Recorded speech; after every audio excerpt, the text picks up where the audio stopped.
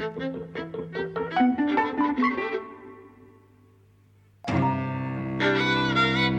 and welcome to Eavesdropping at the Movies. I'm Mike. And I'm Jose. And today we're talking about Perfect Days, directed by Wim Wenders, from a script written by Wenders and Takuma Takasaki. This is another screening organised by Lee at the Mockingbird, for which we're grateful.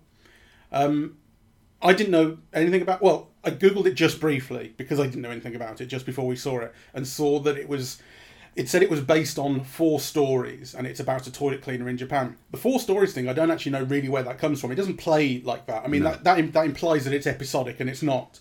But I guess you can see sort of 4 maybe story strands that come together. I'd never seen a Wim Wenders film before. Really? And he's been working since the 70s. He's one of the key directors in New German cinema. You know, probably the best known are him, Herzog, Fassbinder. But I've never seen one before, and I didn't really know what to expect of it. You must be familiar with Wenders. I've seen The Goalkeeper's Fear of the Penalty. I've seen The American Friend, Paris, Texas, Wings of Desire, which was a huge hit, and which, in a weird way, it made me think of this film, only in that Berlin occupies, such an important role in that film, the way that Tokyo does in this, without knowing anything about it. I mean, he's somebody who was really a crucial filmmaker, I would say, not only in New German cinema of the 70s, but in the 80s, in this international art house wave. I met him. Okay. I met him at the Festival du Nouveau Cinéma. He was really kind of extremely tall, and very charming, kind of, one of those people that asks you questions about you, while you're meant to be kind of talking to him. Mm-hmm. But I must say that over the last 20 years or more, I don't think I've seen any of his films. So, this is a welcome surprise as well. So, yeah, like I say, this it's interesting how this film gets started. If you see on Wikipedia, Wenders was invited to Tokyo shortly after pandemic precautions for COVID ended to observe the Tokyo Toilet Project, in which Japanese public toilets were redesigned across Shibuya by creators invited from around the world. And it was envisioned, by the producers at least, that he would make kind of short films based on this, but a feature film came out of it. And we see some of these public toilets, in particular the one that kind of really makes an impression is the one with the frosted glass, the electric glass that turns on when you lock the door. But the film is about this character, Hirayama, who's in his 50s, looks like. He doesn't... He looks to me like he's older than that, but... Okay, but I'm going to say how old the actor is. He looks to me like to be in his early 60s or something. Bloody hell, he's 68. Right. Wow. So. Well, he looks good for it either way, no matter whether it's his 60s or 50s. But yeah, he's an aging man, he's greying and stuff, and he lives alone, and he looks after these plants in his small sort of house. And he drives around cleaning these public toilets all day. He has a young assistant who we see is much more talkative, and he's trying to get off with this girl and so on. But this guy just has his routine, and we see his routine over a number of days. It's not shot in a kind of, some films really, really emphasise routine. And this one doesn't do that, but you get the sense of the routine very clearly. Yeah. It's a real kind of slice of life thing, right? Plot is not heavy. There's lots of plot, but it's not about that. It's about observation of character. What you said about Wenders just now, saying you met him and he was asking questions about me and I was supposed to be interviewing him, is very much like you get the sense of this is an observer's eye on this guy, And I can't say I was like, it's not rip-roaring entertainment, but it's very absorbing. And I love the eye on the man and the eye on the kind of society that he's in, that it has. I loved it. Yeah, I did have moments where I was looking at my watch just because it's one of those films where I couldn't see where it was going, right? So, and my response to kind of that is just to see, well, kind of where are we? And I mean, I didn't know how long the film was either, but I figured, it'll probably be 2.5 hours. So where are we now, right? Like. And so I think there were a couple of times where I looked at my watch just, for that reason. But it wasn't because I was bored. And I really loved the whole feel of the film. Yeah, I mean, it is just about a man making a very orderly life for himself, taking pride in his work. Yeah, he does it very well. Yeah, he's absorbed by it. The young assistant says he's the only man he knows who, has developed his own gadgets to do the job better, right? Yeah, he seems to have brought his own equipment and that sort of thing. Yeah. And I kind of identified with it in a way because, when I was a younger man thinking what kind of a life, did I want and would I make for myself, it actually kind of never occurred to me that, I could have a job doing what I wanted. So I always imagined myself as somebody who'd probably be doing a very working class job and pursuing my books and my movies and, in your free time. In my free time. And this is a little bit what this kind of shows, though it's a more organic life than I imagined for myself. He does take pride in his job. He does it with pride and with humor and with respect. It seems to suit him as well. Yeah. Like that orderliness that you talk about. You see something similar between, or it's almost kind of meditative. The time he can spend cleaning the toilets and getting it right and so on. You get a feeling of that to an extent, I think. And then you see that in his home life as well. It's just the way he organises his life and goes through his routine, I like the way that the film lets you in, which is often the way that people kind of let you in to their lives, right? Which is not, the major revelations that you often see in films, but kind of a little observation, a little anecdote, a perception of something that opens up a dimension into this person's life. And in this film, we get a few things, right? So when he visits the temple, on his day off. Mm-hmm. So, I mean, he's a man of a certain age. You can see that he's got a life that he likes, but that is also one that's full of sadness and regret. Yeah. And the things that kind of reveal that are the visit to the temple, the revelation that he does have family, that there was an incident with his father. The sister says he's not as violent as he used to be. He doesn't act the way he used to now that he's kind of losing his mind, and you should go see him. And he doesn't say anything. He so rarely says things, but you see it in his face. No, I'm not going to do that. And I mean, that scene is what I thought. That was my favourite scene in the whole film because in so few interactions, just a few seconds, you understand completely what has made this man the way he is in some ways. Just the idea that why he hasn't seen his family, why he hasn't seen his sister, who he clearly is capable of reconnecting with. He sees her and he's not upset to see her. There's affection between them. There's affection, right? He hugs her and he means it. But you also feel like the reason that I've been staying away from her is I have this whole family history that he shuts himself off from. You get the feeling. It just kind of contextualises that so beautifully and makes sense of this quiet, orderly man going about his business. I mean, I don't think it says like everything about him. I don't think it's not like it says this is everything about who he is, but it enriches his character so much. Well, it's also the way that things are revealed by people to one. They never reveal everything, but kind of they just tell a story or an anecdote, or you see them do something that reveals an area of their life that you hadn't noticed or perceived before. Yeah. And, that helps you understand them better. Of course, you never understand anyone fully. And I like that the film works in those ways. That kind of, there are kind of these moments that just deepen our understanding of who this person is, where he's at now, maybe even why, though not fully why, right? So you get the sense that this is a man of a much higher class who's come down in the world, who things have happened to. He's clearly like an educated man. Someone at the bar refers to him as an intellectual, and he laughs it off, right? But he's someone who finds meaning in life through his books, his music, and his gardening, and his photography, and his job.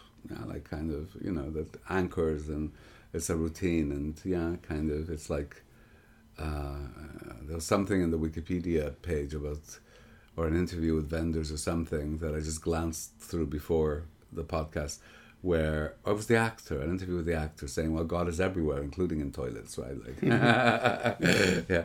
So I thought that was lovely, and then the visit with the temple and the moment at the end where he goes by the alcohol and the cigarettes are the moments which hint at a previous life of alcoholism, or using alcohol as a crutch, or that kind of addiction and so on must have played a role in his past.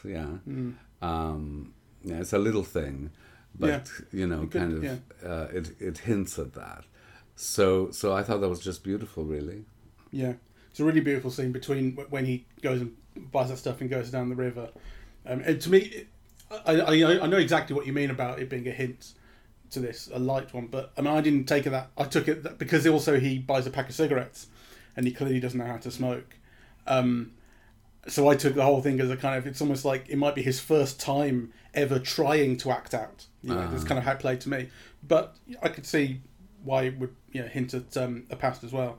But then when the guy comes in who he's seen in this emotional embrace with the woman he likes, essentially, and that's why he's down there, and he explains all this stuff about himself. It's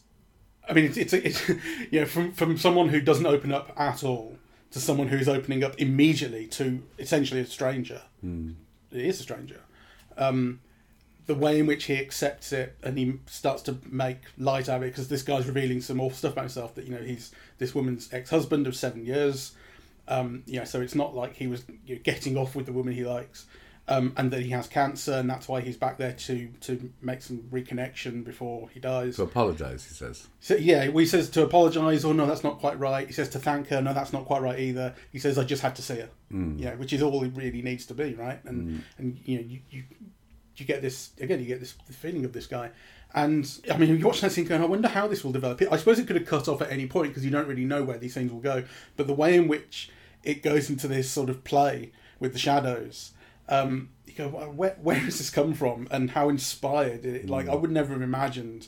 And it's not like a crazy thing, but it's this flight of fantasy in the middle of, you haven't had much of that in this film, right? You've had kind of a little bit of oddness and surprise here and there. You've had that moment where the young girl kisses him on the cheek for playing the tape, and it's a jump and a surprise and a laugh, but it's not kind of crazy out of the ordinary. And but it's patterned, because it's full of moments like that hint at connections, at love, at kindness, right? So the moment with the autistic boy who likes to touch the ears, the connection with the people at the bars, the moment where he rescues the young boy in the toilet, the mother comes all distraught and doesn't even thank him, but the boy waves. Yeah. There's the homeless person who's a bit batty, who's always in the background, and who he always acknowledges and bows to, and they recognize each other. Right, so, and I think all of that connects to the phrase that he says, well, we all live in our own, the world has many worlds, we all live in our own, and sometimes they connect, right, though not always. So we also see moments of that these worlds are connecting, right? So you can imagine that homeless person is living in his own bubble, but there are moments of connection with him. Right. The same with the young child who he rescues in the toilet. The mother doesn't even acknowledge him, but the boy waves goodbye. So kind of those are different worlds, but there are moments where they choose to connect. Also moments where they choose to disconnect, like with the sister. Yeah. Because she goes away in her chauffeur-driven car. Though, he leaves the door open for the niece, right? But you get the sense that, for all the affection and love between the sister and brother, they are committed to their different worlds, Yeah. So I thought all of that was lovely. And I thought the pace of the film was lovely, and the structure of it, right? Because as you said, initially, you get this daily sense of cleaning, yeah, but the patterning is loose, Yeah, right? exactly. Yeah, so it kind of moves in different directions, and you're allowed to see kind of, different things. I at the beginning I thought, oh, is this going to take place during a day or, then during a week? Yeah, but the film kind of kept both repeating and opening up in interesting and slightly different directions, Yeah, so like on his daily routine, you get the sense of how it starts, how he goes through his work day, and how he finishes his day. And we see him, going to a bar, a restaurant where he's recognised and he's seen. He has the usual, the baths. We see obviously his routine at work. We see some of the toilets that he cleans multiple times, and of course we see him in the morning, waking up early, putting the things from his shelf in his pockets in the same order, watering the plants and so on, and then reading a book before bed. And we see all these, and we know the pattern of his day, but we don't see them all every day. Right? Yeah. We dip in and out, and sometimes he maybe doesn't go to the bath, and sometimes maybe he doesn't go to the restaurant, which is why we're not seeing those. But the film's not committed to showing us like every single detail, right? But we get the sense, and it shows us kind of what he needs to do. And it starts off in a more regimented way to give us that sense, and then it gets looser as it goes on, and later on, kind of second half of the film, you see a lot less of him cleaning the toilets, for instance. You see more of the rest of his life. The toilets is kind of really structures the start of the film. Yes. And it's much less committed to showing you that side of his life, his work life, later on. Mm. So, one of the phrases in the film is that everything changes, and you could see how this daily routine, this neatness, this orderliness is also a way of kind of ordering reality, of getting, having a grip on it, of like not kind of going crazy in the world, of having some control over how your day is, right? So that sense of routine is very important, the orderliness, the neatness, the way that things are done, which is always the same, right? I kind of, that builds a kind of a foundation, for what is clearly kind of a man in the process of change, kind of. So when you say that at the beginning we have this routine and then at the end it's less important, it's because also things are changing. He's meeting people, he's developing relationships, he feels a kind of longing that must be new, or if not new, something that hadn't happened for a long time, with the woman. He reestablishes a connection with his niece. Those are all clearly important things, right? Yeah, exactly. And also just the disruptions to the routine and the new things are the more interesting things to show. It's where the film's attention is, because it's so interesting. And but it is about the, as you say, disruption and the newness of what he's going through. And of course, there's also every night. Well, not every night, because the routine is not. The film is not showing us everything, but every night he dreams, and we see, right? And these films, these dreams are in black and white, and what you're saying about kind of the ordering and the neatness and stuff is not there in the dreams, right? The images are translucent. They appear over the top of one another. There's imagery of nature that we see him shooting. So we see him photographing nature, in particular these shots that he likes taking, pointing up at the canopy of trees over this park where he eats lunch, and when he gets these back, we see these black and white photographs, and he throws the ones away that don't work, and he keeps the ones that he likes, and then we see this kind of imagery is what's coming out in his dreams. The dreams were shot, I understand, by Donata Wenders, Wim's wife, who's a photographer, and you get this, it's really interesting because it's not like the dreams, like dreams. It's not like that thing of dreams kind of encoding messages and that sort of thing, but it's like the day kind of, it's like it plays back to him in some way, and what's been important in that day comes out in these dreams. So you get images of his niece, for instance, and because she's just jumped back into his life out of nowhere, and that sort of thing. And they're kind of beautiful way to sort of, because the film doesn't show, as you were saying, it doesn't show like a week or whatever, but it does take us from one day into another using these dreams. It kind of bookends things in that way. And that connects with the photos that he takes every day of the sun streaming through the tree branches, right, which create a kind of shadow. Then there's the shadowy dreams. And then there's that whole conversation at the end where they ask, are shadows darker when they overlap? Mm-hmm. Yeah. Which again, is a conversation in itself, and it's playful, but it's also metaphoric, isn't it? Yeah. Yeah. So all of those things are kind of woven through kind of rather systemically in the narrative in a way that kind of, enriches it as it goes along. I thought it was very beautiful. It's interesting what you say about things changing, because obviously we do see things change through the film, but that conversation about the shadows, which feels so much like a kind of culmination of themes, the way they're having that conversation in a metaphorical way, they try it, right? So that's the thing. Like, I kind of thought, the question the guy has of when shadows overlap, do they get darker? It'll be like the scene will end on that interesting, intriguing question. And he goes, fuck it, let's try, right? So they go and play. And what they find is that they don't.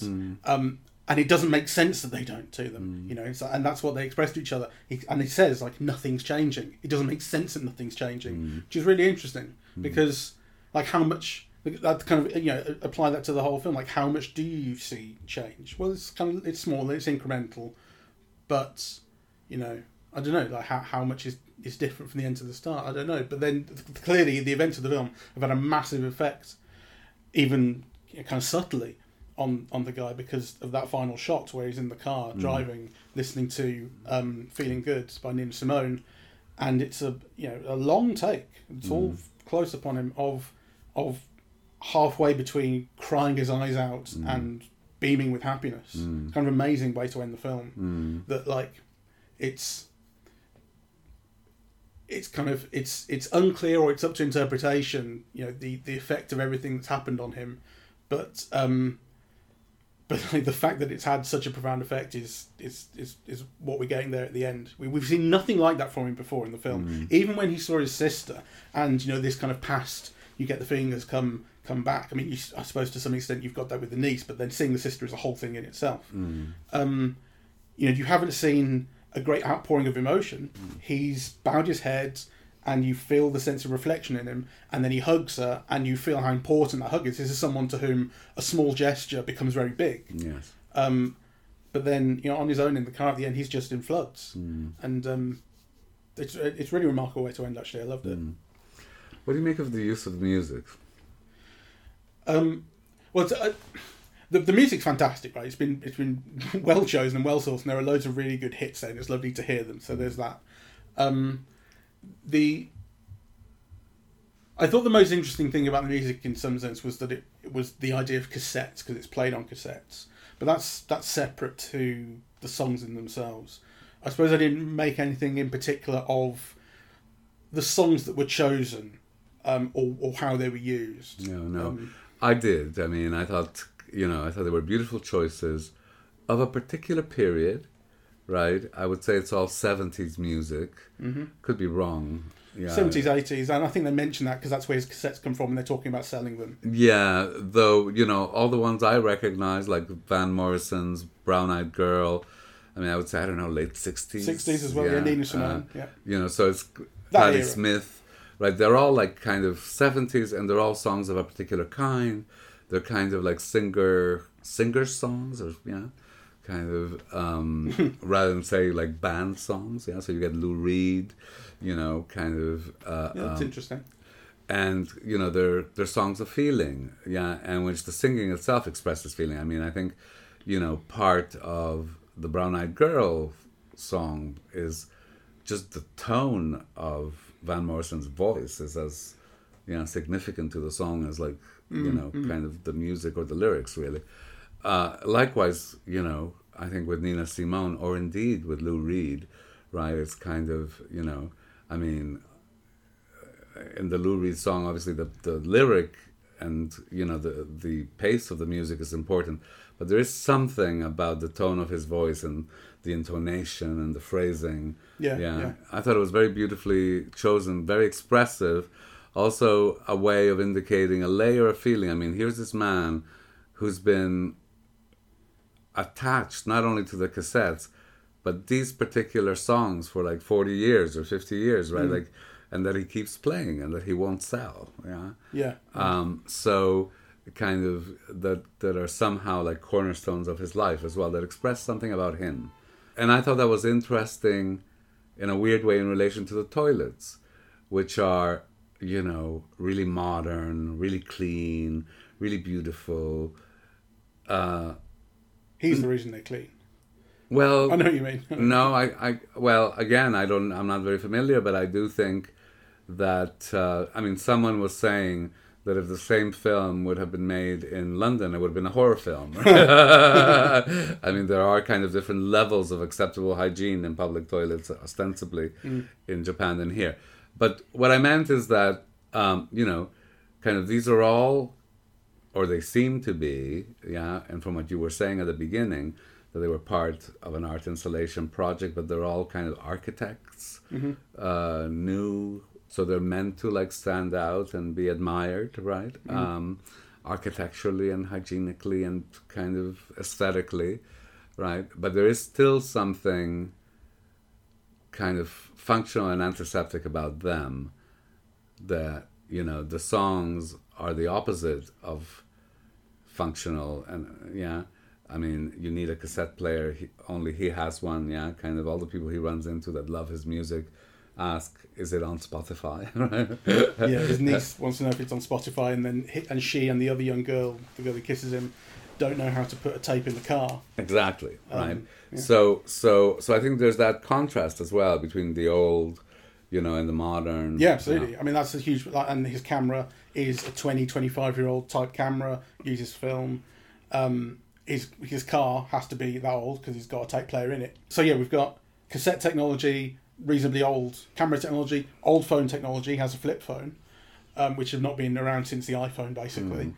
And then the film itself is shot in full frame, which is essentially antiquated. It's not the normal way in which most films are made these days. It's not widescreen, which I think, I mean, it's a small kind of connection, but I think that is a connection. I mean, I don't know Wim Wenders' other work. I don't know how often he shoots this way, but it seems to connect in the mildest way with that kind of with the appeal of old technologies. Just want to look up. I wanted to check whether it was he or Herzog who made Pina, the Pina Bausch documentary, but it's not listed here as his filmography. So his filmography does include documentaries later on, I think. Well, let me look at that. Pina, yeah, 2011. Yeah, in 3D. Because that was interesting. That was very beautiful, you know. And that was kind of, you know, so one of the things about Wenders is that he's also kind of avant-garde, yeah, that like, you know, he is someone who's interested in the arts in general. And the film of Pina is very, very beautiful. You know, it is kind of about Pina Bausch and about kind of her choreographic work, and, you know, the idea of showing it in 3 dimensions is you could show movement in 3 dimensions. And that I loved very much. And also it felt very, very tender towards her. Yeah, I think I read that he said that around this time he would only shoot in 3D from now on. He was like taken by it, and obviously that's not happened. And 3D, despite the renaissance brought on by Avatar and new technology, has since fallen away, and we don't see it very much now. But he was one director who seemed to be head over heels with it. Like, I get this, I love it, I have to work in it from now on. And I think he said, as you were saying, it's to do with the way you can show movement. I think he was going to show. I think he was supposed to shoot the Ring Cycle, and he would only do that if it could be in 3D, and that it fell apart because of that. Actually, it's so interesting because now looking at his documentaries, because I was saying that I had seen so many of his films up to the 90s, and then, you know, kind of I didn't see very much until now, but now I realize that actually I had seen all these documentaries. Lightning Over Water is his documentary on Nicholas Ray, Tokyo Ga, the Buena Vista Social Club, which I imagine even you have seen that. I haven't seen it, though I know of it. Okay. And Pina. So you know, those are all films like from 1980 to the present, really. So Pina is a decade ago now. So actually I've seen more. If I include his documentary work, I've seen more than I thought. I mean, he's unbelievably prolific. This is his 23rd feature narrative film as director, 24th if you include one that he did some work in, and then he's got his shorts and docs and TV on top of that. It's not prolific if you compare it to Fassbinder, who did... Everything's a competition with you, Jose. It's not, but I'm just kind of developing that point. Because I mean, didn't Fassbinder do? Let's see. He did 1, 2, 3, 4, 5, 6, 7, 8, 9, 10. He did 11 films in 1 year. That's too many. A lot of them were really great, Anyway, when I think prolific, I think Fassbinder. Right, okay. I think, 20 films in like 60 years is not that many. It's like saying Agatha Christie's not prolific. She didn't write as many as Barbara Cartland. No, come on. That's not the same, No, but a film every couple of years, plus all the other work that you're doing, that's... Prolific's a reasonable word for that, I think. Okay, well... Just not as prolific as 11 in 1 year. Who does that? Yeah. Anyway. So anyway, kind of, I love this film. I liked it. More than I kind of thought I did at the time as well. I was, like you, kind of checking the watch, or I would have done had I had one. And it was, at points, due to a little bit of boredom, and going, okay, where is it going next? But, you kind of stuck it. I mean, also, we looked up beforehand, and I did see that it was 2 hours long, and it felt longer, I thought. Yeah, well, I went to look, but I couldn't find it. So I looked on the same page you did, and just looked at a bit of the page you didn't. You've got a better eye. 123 minutes. I missed that. So, and then they told us, the film started, so I just let go of it. So actually, I didn't know how long the film was. But I don't see that as a problem. I mean, the wonderful thing about seeing films in the theater is I'm quite content to just let it wash over you, right? Like I do again, and maybe it's a personal problem with watching things on television, how I personally watch things on television. But, I'm sure had I been watching it at home, I would have put it on pause, I would have made coffee, I would have gone to the loo. The 2 hour film would have taken me 6 hours to watch, and I would have lost a lot in doing that. But, if I'm in the theater and, there's a little bit of a stretch where I don't know where it's going and that seems a bit boring, kind of I just let it wash over me and kind of I'll have a view by the end. But actually, that in itself doesn't transform the view at the moment. Yeah. No, sure. I'm not complaining that it's 2 hours long, or I'm not even complaining that much that it felt as long as it did. Although I do think that that's the experience, right? You're going to talk about your experience. Sure. And I thought sometimes, at points, this is a bit slow. Yeah. I mean, kind of Argyle didn't feel slow at all, and it was still crap. You thought it was long as hell. I loved Argyle. It's great fun. We're not going to bring back Argyle. I'll defend that film to the day I die. All right. I think it's a very beautiful film.